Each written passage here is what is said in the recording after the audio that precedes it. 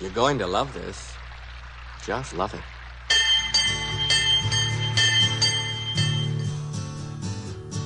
Yes, you will.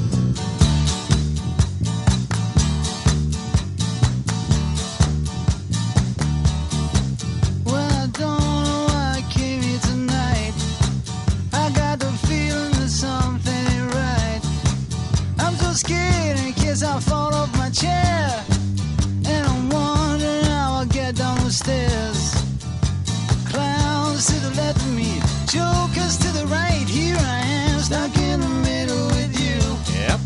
Yes, I'm stuck in the middle with From you. Pacifica Radio's KPFK in Los Angeles, this is the BradCast.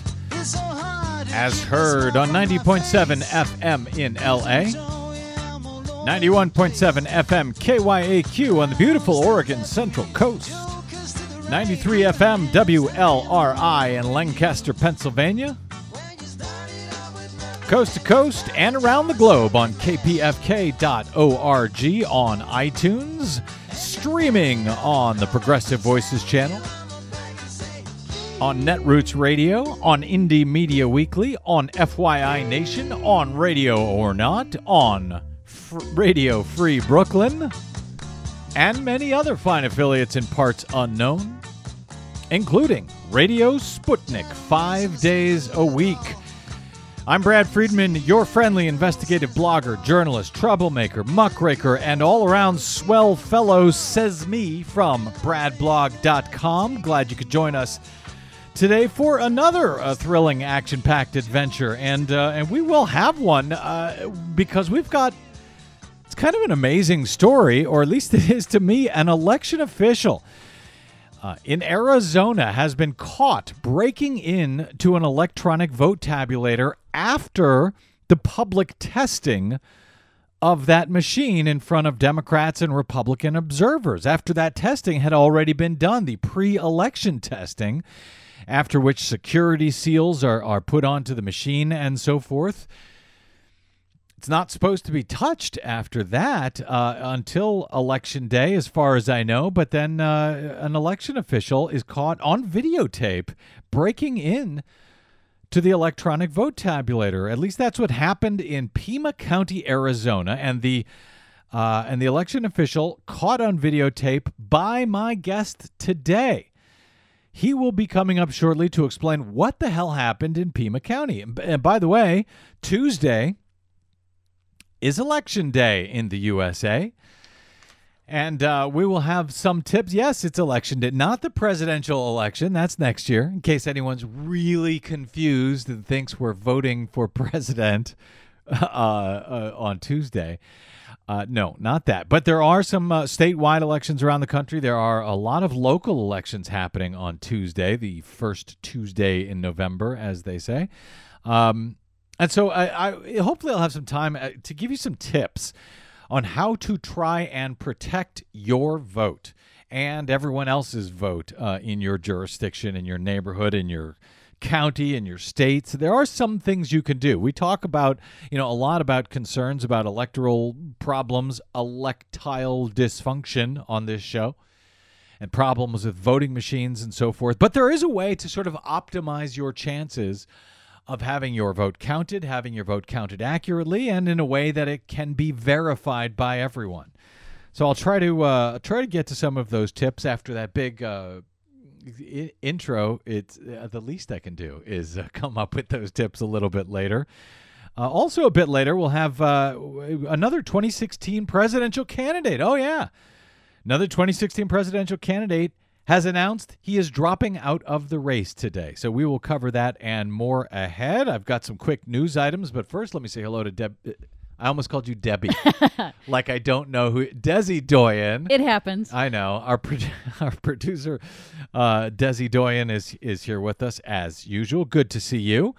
I know you're excited about Election Day. Oh, yes, I am. And, let me just say that most people think, election, a local election, who cares? Yeah. These are the elections where your local money is spent. Yeah. And these are really important because developers and folks who are hoping for public tax dollars in order to fund their project or to make it a public-private project, they really want you to not come out and vote on that if you're against it. They love the low turnout at these local elections. You know, and a lot of people I hear, maybe we'll talk about it later, but a lot of people, you know, I hear, Brad, I hear you talking about elections all the time and how flawed they are and how, you know, there's too much money in elections and how we can't count on the voting systems that we use. Yeah, all of that is true, but if you don't bother to vote, bad guys don't need to steal your vote. You are giving it to them.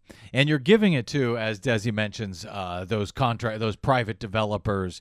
And well, actually, think about it this way. Anybody you don't like, you're giving them your vote by not showing up to vote. Now, they may, you know, steal it anyway. The voting machines fail. Your vote could get lost, etc. But you have increased the possibility of all of those bad things happening if you don't bother to vote at all. And by the way, I back your right to not vote.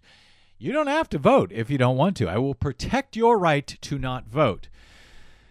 But I think it's kind of stupid if you don't. Anyway, that's just me. Some quick news items here I want to get to before we get to our guest. Obama bans the box.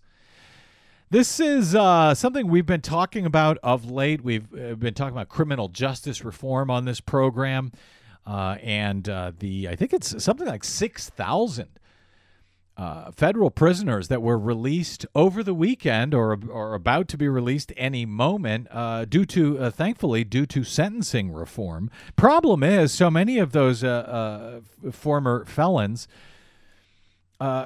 it's almost impossible for them to get work once they get out of jail because, you know, employers look, they say, oh, former felon, not interested. Well, on Monday, President Obama announced a new executive order to reduce potential discrimination against former convicts in the hiring process for federal government employees. So that's all that he can sort of do by fiat without legislation from Congress, but he can, he determines the rules for federal hiring practices. And so this is a step called Ban the Box, and this is an effort to eliminate the requirements that job applicants must check a box on those applications if they have a criminal record. Now, a lot of states, I don't want to say a lot, several states around the country are now doing this, are now already banning the box, both Republican and Democratic, because this box where you check to say if you have a criminal record right on the first application, this is a hurdle that some applicants never get over because employers discriminate against people who have checked the box. Oh, they got a criminal background, I don't want them. Weed them out. Those go into the trash can. Now, you might say, don't employers have the right to know if their applicants, spent time in jail? Well, yes, of course they do. But not until after they meet them, not until after the interview process. Get it off of the application right off the bat because you might find that, hey, these are great people. I had no idea. Their felony was 20 years ago and they wrote a bad check or something like that. And so Obama, in doing this, at least for federal employees, and there are a lot of federal employees, this is a good step. This is a step in the right direction. This is something that Obama, the president, is unveiling this in New Jersey today at a treatment center where Republican Governor Chris Christie has also signed a ban the box bill into law. He did that last year. Hillary Clinton has endorsed banning the box. Rand Paul has done so. Democratic Senator Cory Booker, both with Rand Paul, had introduced this bill to seal criminal records for nonviolent offenders. So this is a bipartisan thing that seems to be happening. I suspect this will be sort of a test of just how bipartisan it is now that the president is coming out for it. On his own, that tends to bring out the Republicans to say, this is an outrage. It's going to make it impossible for employees to know if they have criminals working for them. All of that is not true. Any employer can still do a criminal background check at any time. This just takes it off the front. So maybe employers will meet more people before they actually decide to not hire them. This is also a good thing for equality because about 60 to 75% of former inmates cannot find work within their first year out of jail, according to the Department of Justice. But of additional note, research shows that the existence of a criminal record can reduce employers' interest in applicants by about 50%. So when they see this, about 50% of the time, they'll just throw away the application. But when white and black applicants both have records, criminal records, employers are far less likely to call back a black applicant than a white one.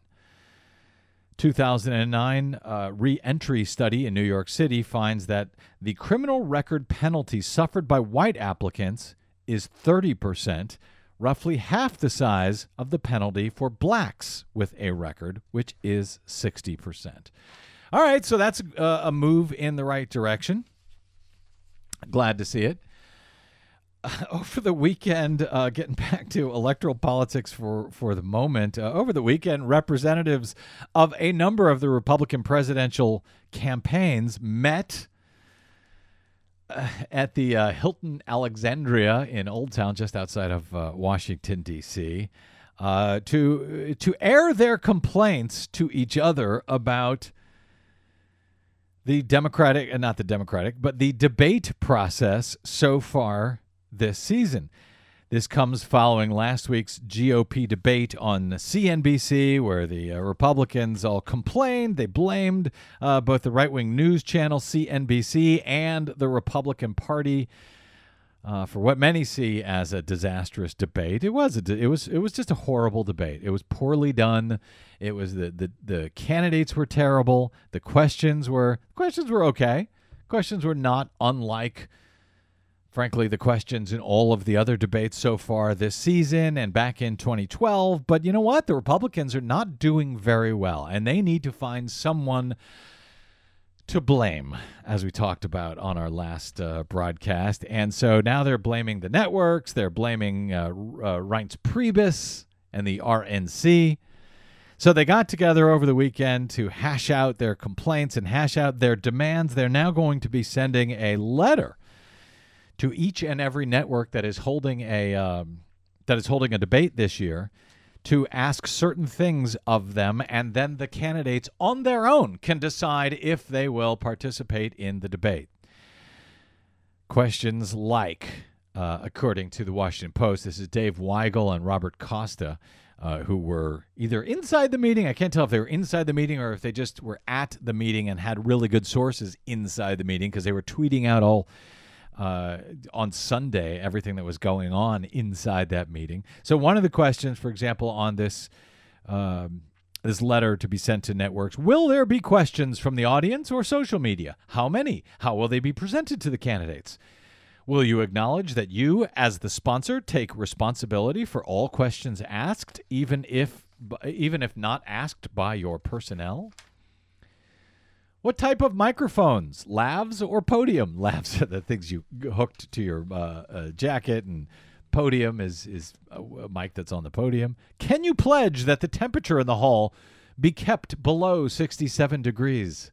Gosh, would they like some green M&Ms in the green room too while they're at it? Right. Well, are they going to threaten to trash the dressing room if they don't get what they want? Well, right. If there are any brown M&Ms, and that was, who was that? Van Halen? I think it was rumored to be Van Halen, but what they did was they put it into the contract to see if the venue had actually read the contract details. So this, however, I don't think is the same idea. Well, no, but it's close. I mean, it really is. Here, my favorites were what they were asking if the networks would commit to not do. Will you commit that you will not ask the candidates to raise their hands to answer a question? Ask yes or no questions without time to provide a substantive answer.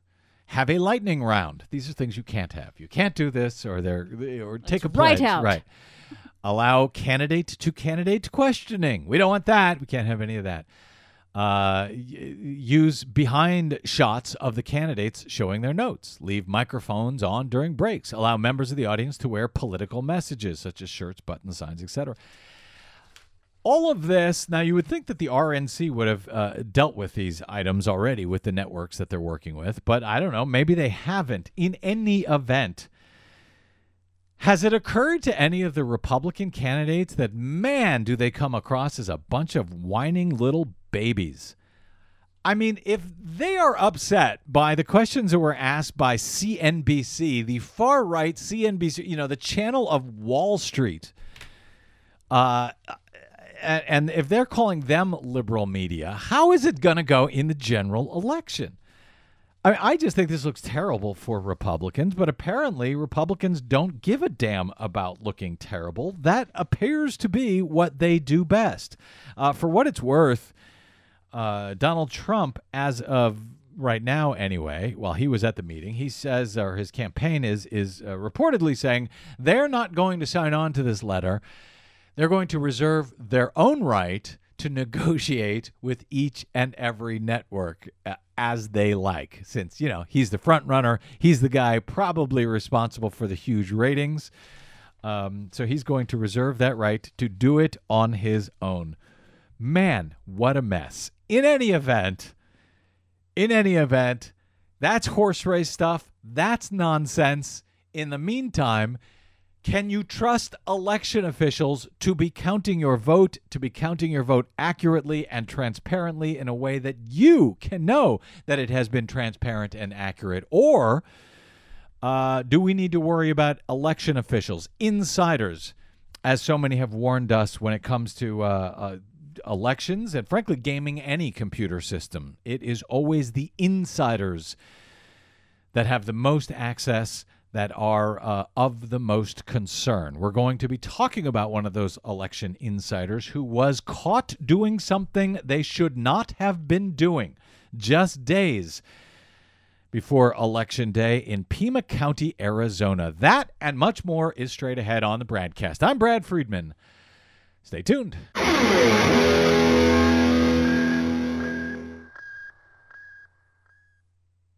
Hi, this is Desi Doyen from the Green News Report and the BradCast, both brought to you without corporate or political influence. Why? Because we rely on you to help keep us completely independent. Please drop by bradblog.com/donate today and help us stay on your public airwaves. That's bradblog.com/donate. You'll thank yourself later. I'll thank you now. What is known, and the evidence is clear. I'm not alone. There are thousands of us here. This is my democracy. You won't go telling me my vote don't matter anymore. Well, you can try to tell me. I won't listen. And is not worth fighting for. Fighting for your vote, which I would argue does matter still. Welcome back to the BradCast. Brad Friedman from bradblog.com with you here. If you haven't noticed, it is Election Day on Tuesday in these United States. I know it's easy to not notice because everyone's thinking about next year's election, the presidential election next year. But on Tuesday, a number of states around the country and a bunch of local municipalities and so forth will be holding elections. And so we have concerns once again about election results and the way electronic voting and tabulation systems actually record those results, and if they record them accurately, and if they can be manipulated, and if they simply fail, because they always fail. We've seen this year after year after year. We've covered it on bradblog.com. We've covered it here on the BradCast. Well, last week, I think it was a week or so ago, we interviewed a geology professor and anti-fracking advocate from Mahoning County, Ohio, about an initiative on the ballot out there in Mahoning County. Actually, the issue was on the ballot several times over the past few years and will be again this year, to try and ban fracking in Youngstown, Ohio. The advocate in this case, Dr. Ray Beiersdorfer, had joined us on the show to explain what had happened after he went to a Mahoning County Board of Elections meeting and politely requested, and it was very politely requested a hand count of the paper ballots after the election. Now, the commissioners of the election board in Mahoning County, which is run by both Democrats and Republicans, the commissioners Well, they didn't take kindly to the request to have those paper ballots audited by hand after the election. In fact, they kind of went nuts, accusing Beiersdorfer of accusing them of rigging elections. Here's a little bit of audio from what happened after Beiersdorfer asked the county election officials to, hey, can we please have a hand audit so that we know the computers have tallied the ballots correctly? You just basically accused this board of criminal behavior.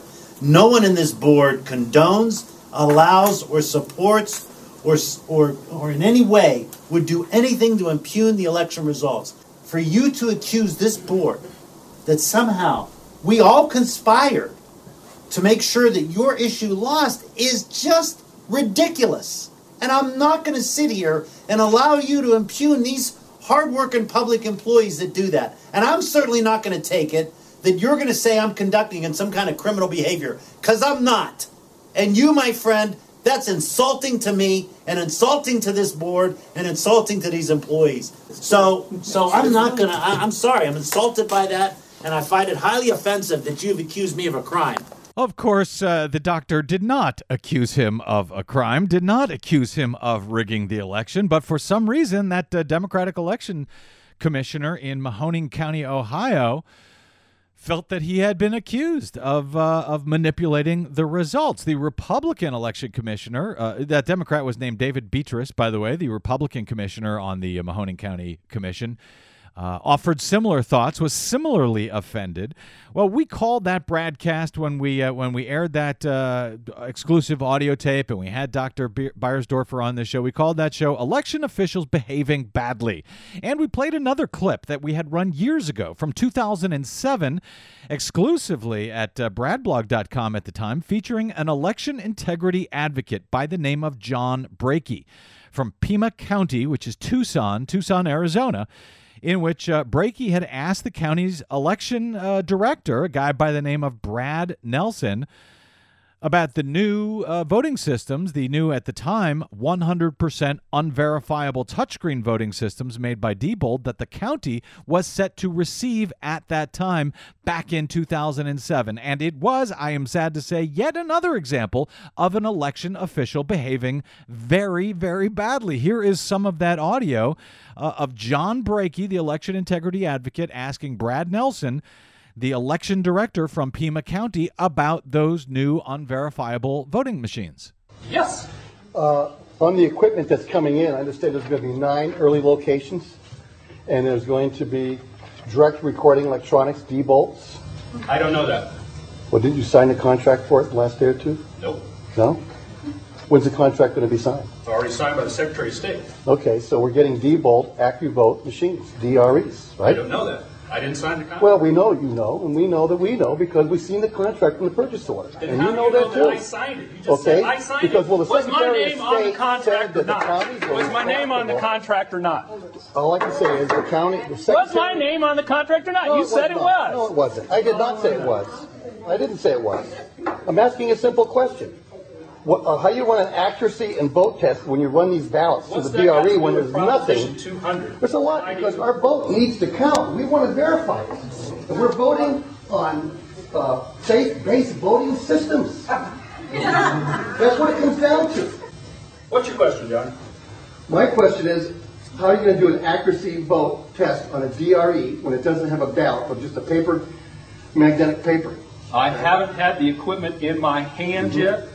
It's like asking me whether Marilyn Farnsworth was a good kisser in my senior high school class. Until I kissed her, I didn't know, and she was. Oh, brother. So that was Brad Nelson, the election director of Pima County, Arizona elections back in 2007, responding to John Brakey and his concerns about the new voting system they were getting at the time in Pima County. Well, as I said at the top of this segment, Tuesday is Election Day in many states and localities around the country, even though it's an off-year election, so there's not as many as usual. But one of those places where they are having local elections is once again in Pima County, Arizona, in Tucson. And while Brad Nelson, who you just heard in that videotape talking about kissing Marilyn Farnsworth and yelling at election integrity advocates for asking them questions, he is still the election director in that county. And believe it or not, John Brakey, the guy who was asking him that question, the election integrity advocate,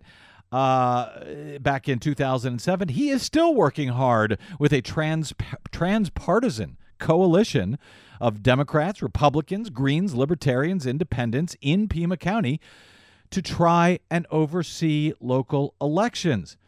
Pima County now has a new electronic vote tabulation system that tallies hand-marked paper ballots at high speeds. Those new systems were publicly tested last week at the Pima election headquarters. I think it was on Tuesday.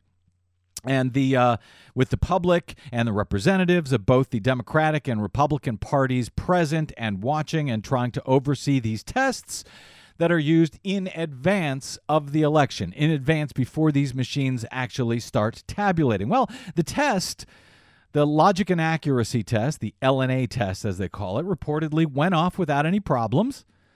But when John Brakey, who was there once again to oversee the testing, when he went home right after the testing to write up a report about it, he saw something amazing happening via a video feed that is piped out from the election headquarters.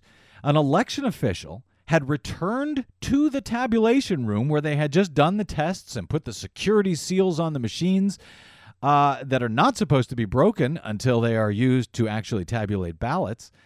The election official returned to that room, broke off the security seals off of the computers, installed a wire into it of some sort, and began manipulating the system for some reason, all of which is a strict no-no after the systems have been publicly tested like that and the security seals have been applied. So what the hell is going on here?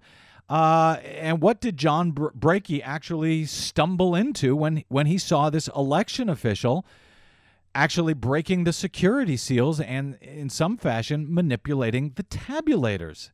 To explain this story, which has made some news locally, but not yet nationally, though frankly I think it should, because this is exactly the kind of thing that can now happen anywhere in the country at any elections office if the proper public protocol is not followed. Here to talk about this and explain this newly fine mess is John Brakey. He is the of AUDIT-AZ. He is the Special Task Force Leader for Citizens Oversight for Verifiable Elections. John Brakey, it has been many years, I think, since we've had you on this program, but welcome back to the BradCast. Well, thank you for having me, Brad. It has been a while. It has been. You're also, I should note, you are one of the stars of the documentary film Fatally Flawed, The Pursuit of Justice in a Suspicious Election, which is a film by J.T. Waldron about the years-long fight out there in Pima County by a transpartisan coalition to attempt to verify the results of a suspicious bond election back in 2006, the so-called RTA bond issue, RTA, Rapid Transit Authority. Is that right, John? That's correct. And it was $2 billion.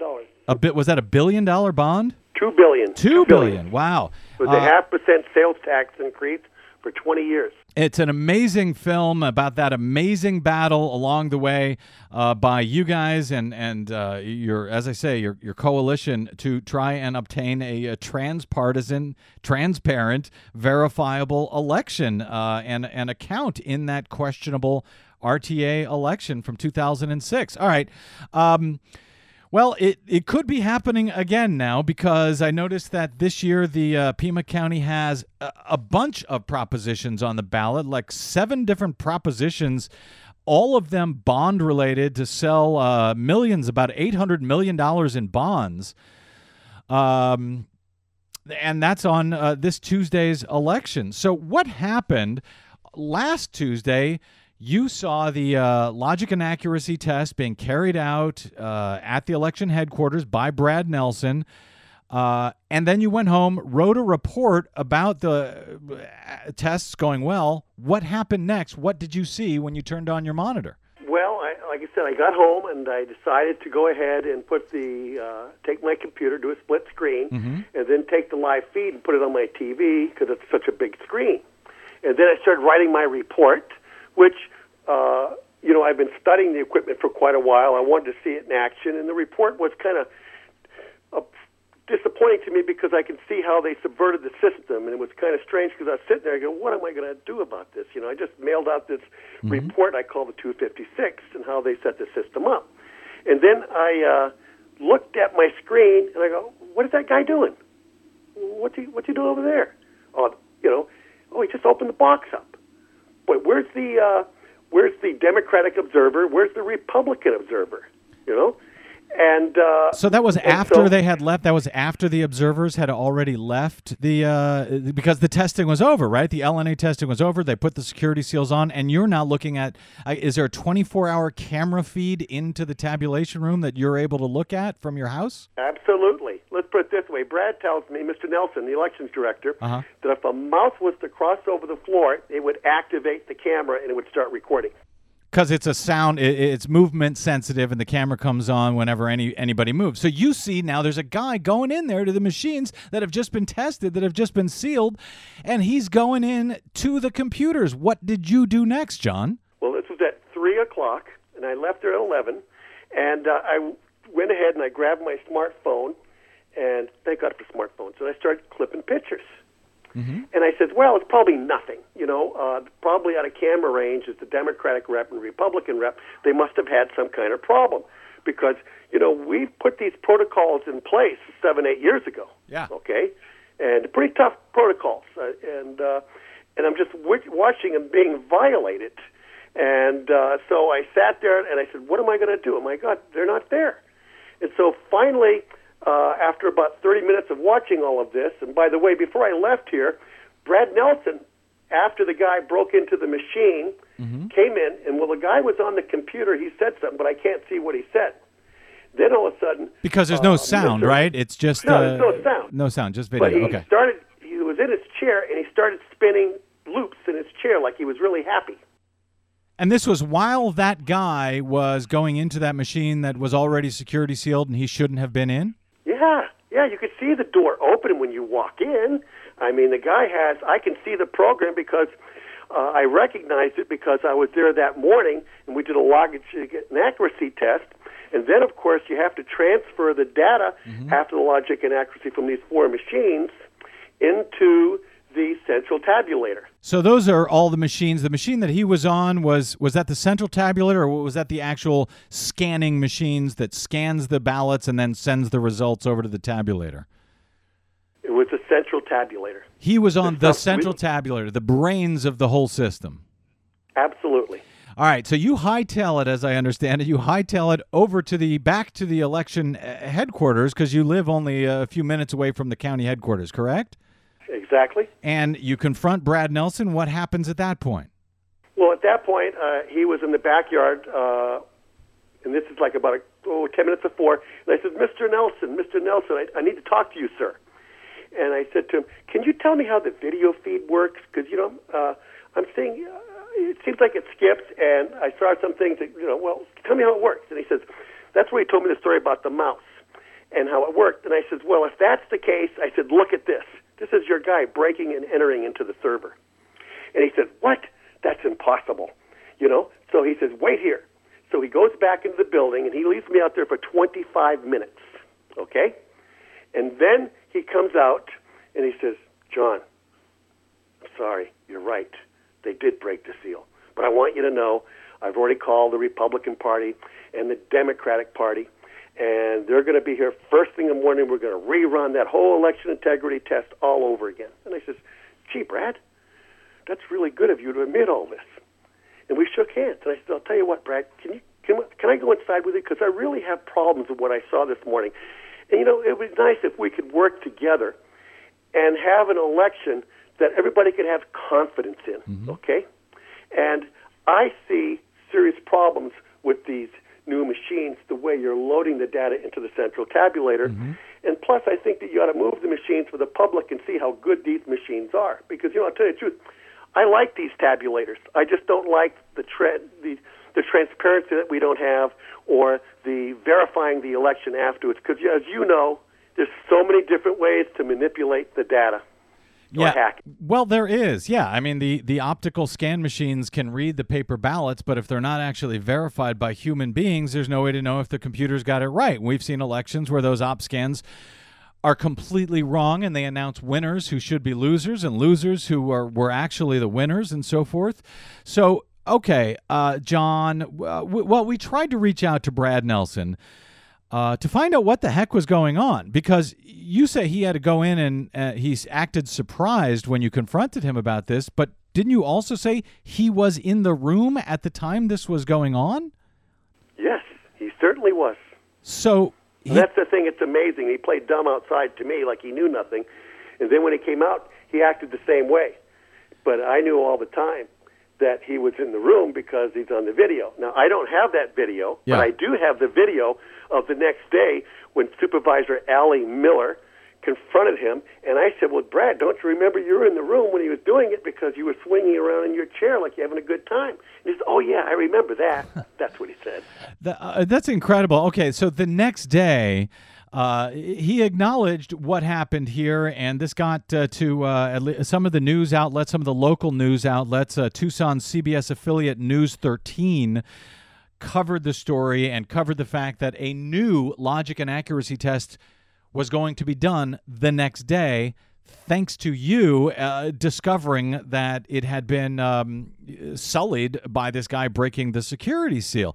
Now, we reached out to Brad Nelson and the Pima County election office. They have not yet gotten back to us, but Brad Nelson did give a statement on Tucson's CBS affiliate News 13. Here's how he explained what happened. That was a break in our usual protocol, but not illegal. That individual has been informed on what the proper procedure was, and that individual was actually with another individual at the same time, so he wasn't in there by himself, and all members who work in this room have been told and reinforced on what the protocol was. Well, okay, in a further statement, a written statement that was released by Brad Nelson, he says that the county employee broke the seal on the cabinet in order to, quote, zero out the server in preparation for early ballot counting today. This was the day following the break-in that Brakey noticed. However, the certification board is required to be present whenever the seal is broken and the tabulation servers accessed.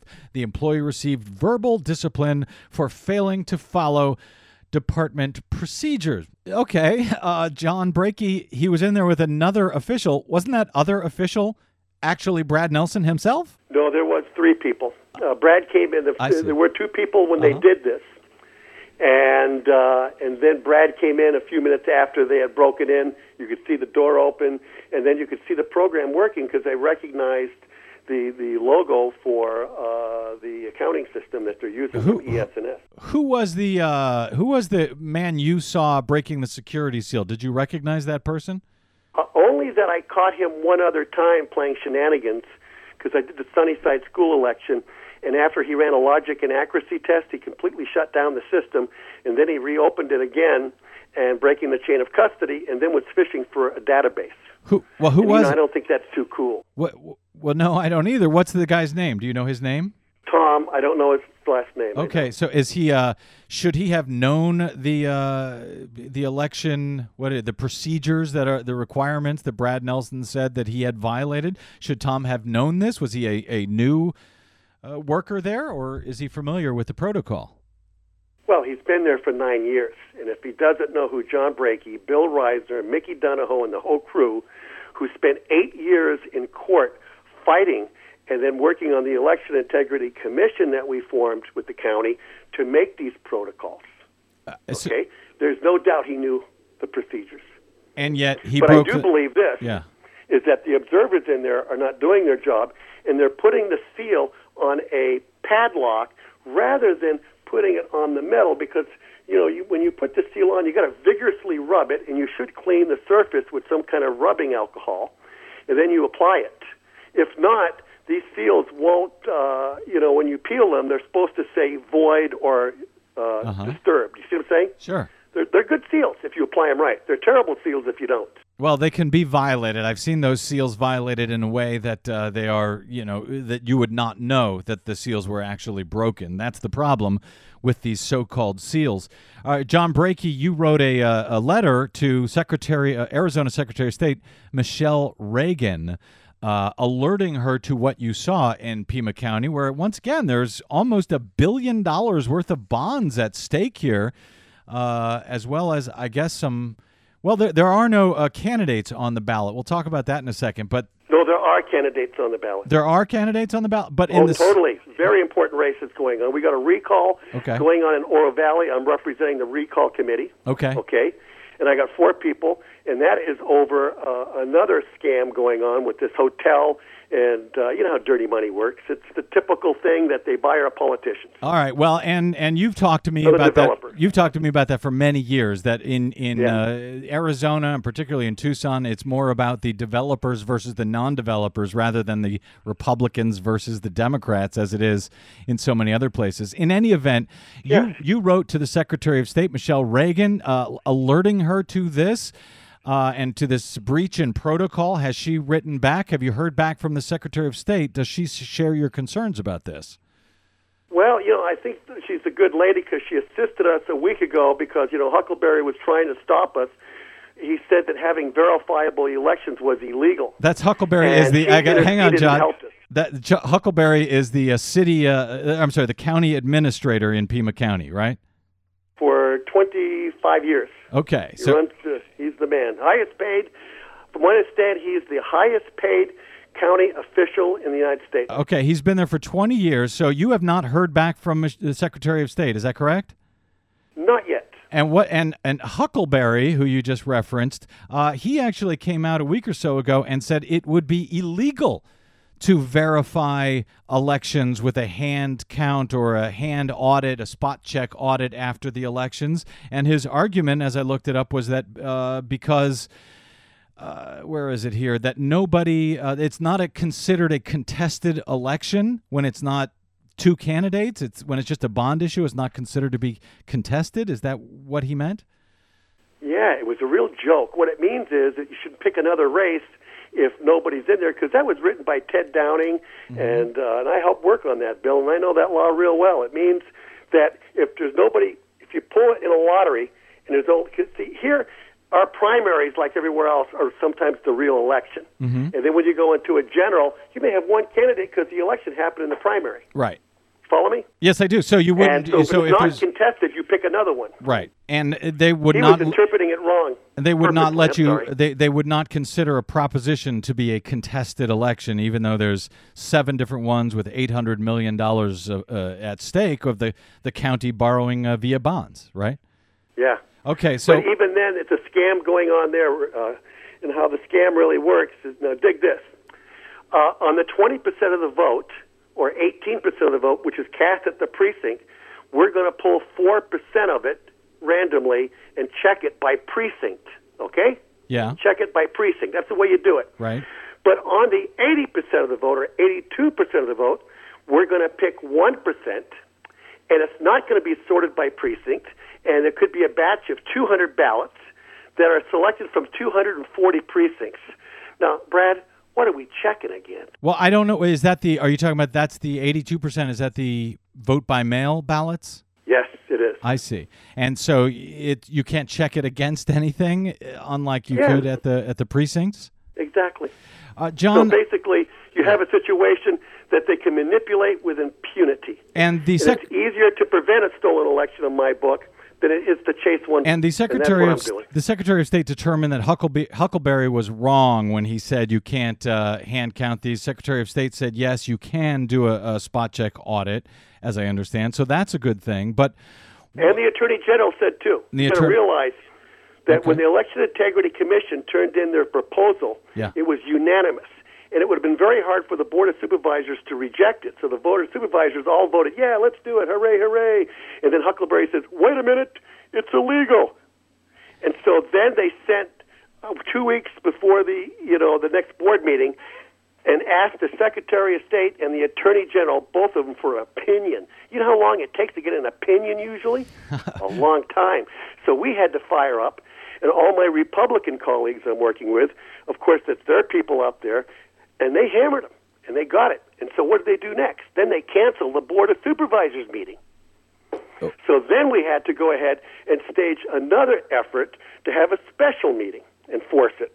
Okay, but you finally got it enforced, and there will be at least a small sample, a spot check audit after the election, correct?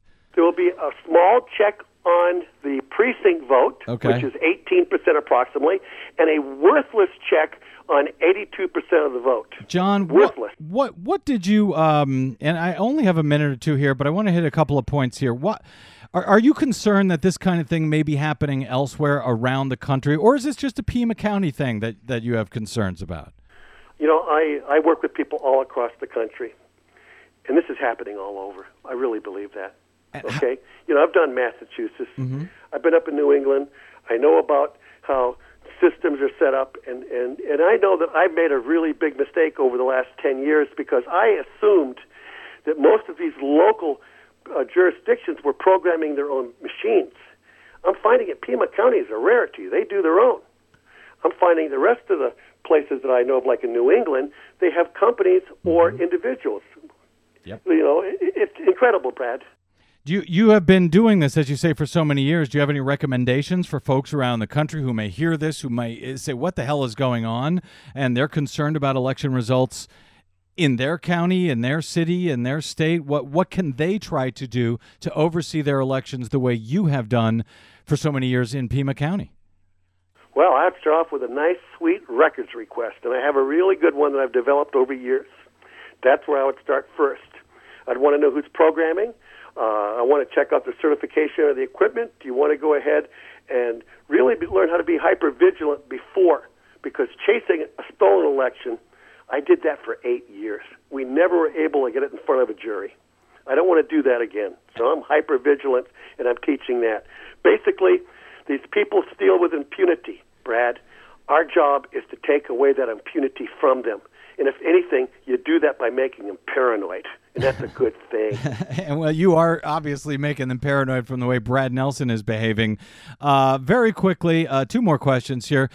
Did you have any thoughts about, the revelations we talked about a couple of weeks ago that Volkswagen had been programming its car computers to report one thing when the computers recognized that they were being tested, but to behave a completely different way altogether when the cars were actually being used on the road? I saw that and I thought, man, that makes me think of guys like John Brakey, who are overseeing, the official testing before the election, as if that tells us how they are going to behave on Election Day. Did you have any thoughts on that? Well, all I know is this. When that report came out and when I read it, I started dancing practically because it really backed up everything that you've been saying, I've been saying ever since we started in 2004. Finally, John, I think it did too, because that's the point we've been trying to make. Test all you want, but it can behave one day one way before the elections and a different way on Election Day. Are you familiar with Beth Clarkson, this Kansas statistician from Wichita University? We had her on the show a few weeks ago. She's trying to get an audit of paper ballots from last year's elections in Kansas because she believes that the tabulators were manipulated to give more votes to Republicans in larger precincts. You had a similar finding in Pima County, did you not? Absolutely. Mickey Donahoe, NSA agent for 37 years, found the same thing here. He was working with Francisco Cho, I'm saying his last name wrong, and we have identified the same problem here 3 years ago. The same statistical... And she's a remarkable lady. We need to support her in her efforts.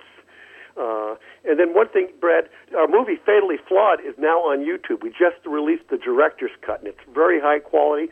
I encourage people to watch that movie because it's going to teach you a lot about what committed citizens can do. And people can, and by the way, I just want to confirm, so you said you found the same or similar statistical anomalies in the vote count in Pima County, where the larger jurisdictions, the larger precincts are getting more Republican votes than it seems like they should?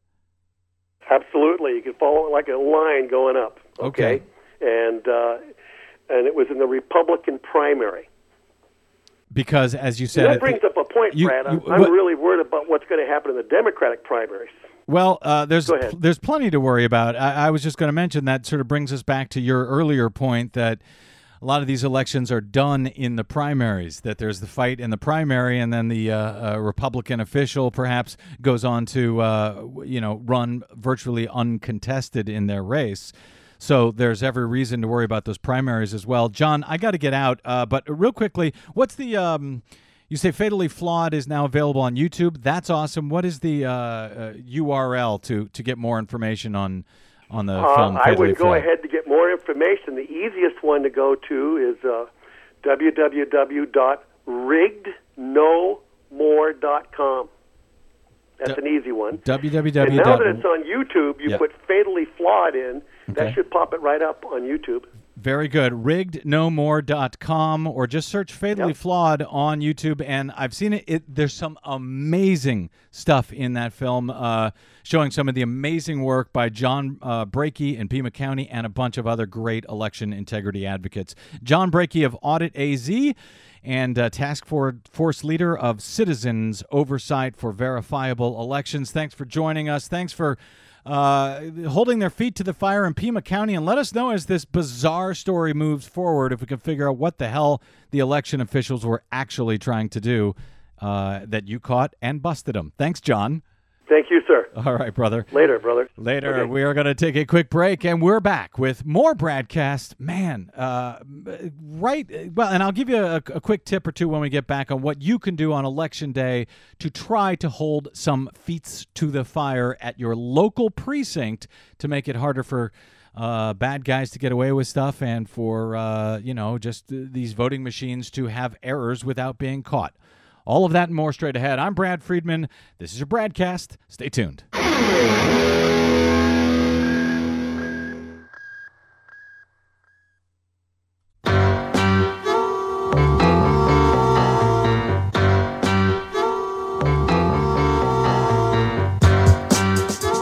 Welcome back to the BradCast. Brad Friedman from BradBlog.com. All right, we had one more candidate drop out of the 2016 presidential race.